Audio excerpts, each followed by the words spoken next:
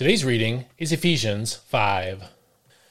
Be imitators of God, therefore, as beloved children, and walk in love, just as Christ loved us and gave himself up for us as a fragrant sacrificial offering to God.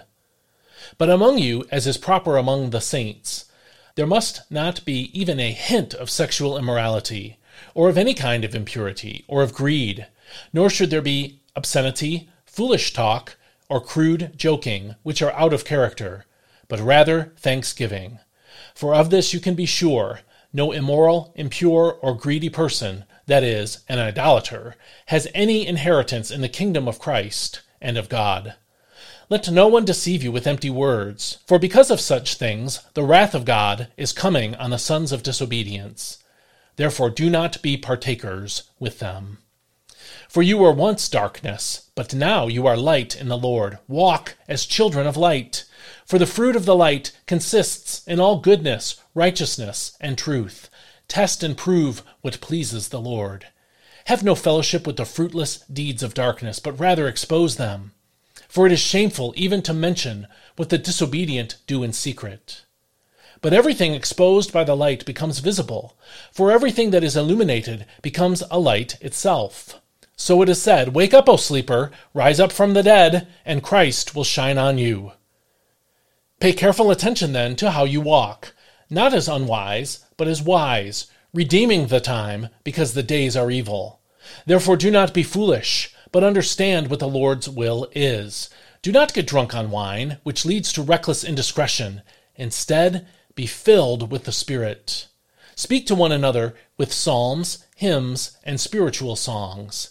Sing and make music in your hearts to the Lord, always giving thanks to God the Father, for everything in the name of our Lord Jesus Christ. Submit to one another out of reverence for Christ. Wives, submit to your husbands as to the Lord. For the husband is the head of the wife, as Christ is the head of the church, his body, of which he is the Savior. Now as the church submits to Christ, so also wives should submit to their husbands in everything. Husbands, love your wives, just as Christ loved the church, and gave himself up for her to sanctify her, cleansing her by the washing with water through the word, and to present her to himself as a glorious church, without stain or wrinkle or any such blemish, but holy and blameless. In the same way, husbands ought to love their wives as their own bodies. He who loves his wife loves himself. Indeed, no one ever hated his own body, but he nourishes and cherishes it, just as Christ does the church, for we are members of his body. For this reason a man will leave his father and mother, and be united to his wife, and the two will become one flesh. This mystery is profound, but I am speaking about Christ and the church. Nevertheless, each one of you also must love his wife as he loves himself, and the wife must respect her husband.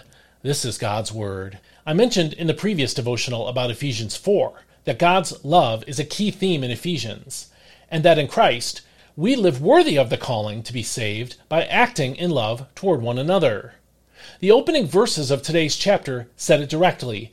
Follow God's example, therefore, as dearly loved children, and walk in the way of love, just as Christ loved us and gave himself up for us. Those are the words of the NIV's translation. The rest of this chapter, and much of the next one, specify what it means to walk in the way of love. There are all kinds of highly applicable commands in this passage, but let's focus on this one. Nor should there be any obscenity, foolish talk, or coarse joking, which are out of place, but rather thanksgiving.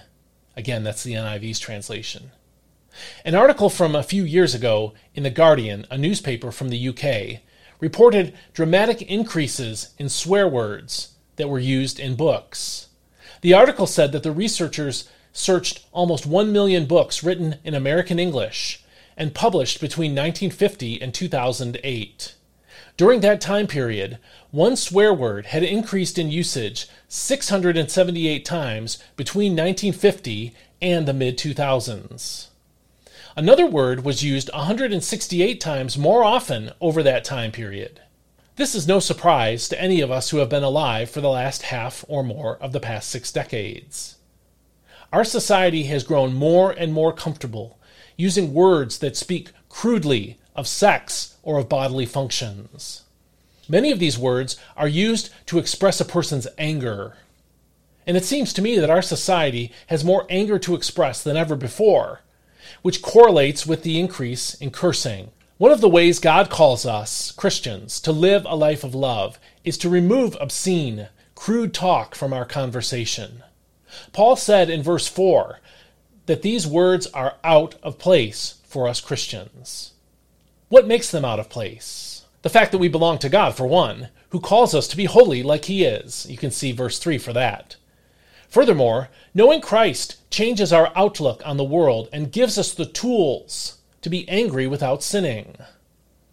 But the most immediate antidote for cursing is given to us in verse 4, as well as when Paul says, but rather giving thanks. You can't be angry and thankful at the same time. One way to deal with your anger biblically, then, is to pivot your thinking from things that make you mad and make you want to curse to something you can give thanks for in that situation. Turn your curses, then, into opportunities to bless the Lord for the good things He has done in your life. This will help you to live a life of love, just as Christ Himself did. If you like this devotional, please sign up to receive it in email every morning. Go to dailypbj.com/subscribe to subscribe for free. Also, please support me financially and go to dailypbj.com/support if you'd like more information about how to do that. Finally, please share this with someone, maybe someone who has a cursing problem that you know, and I'll see you next time. I hope you have a great day.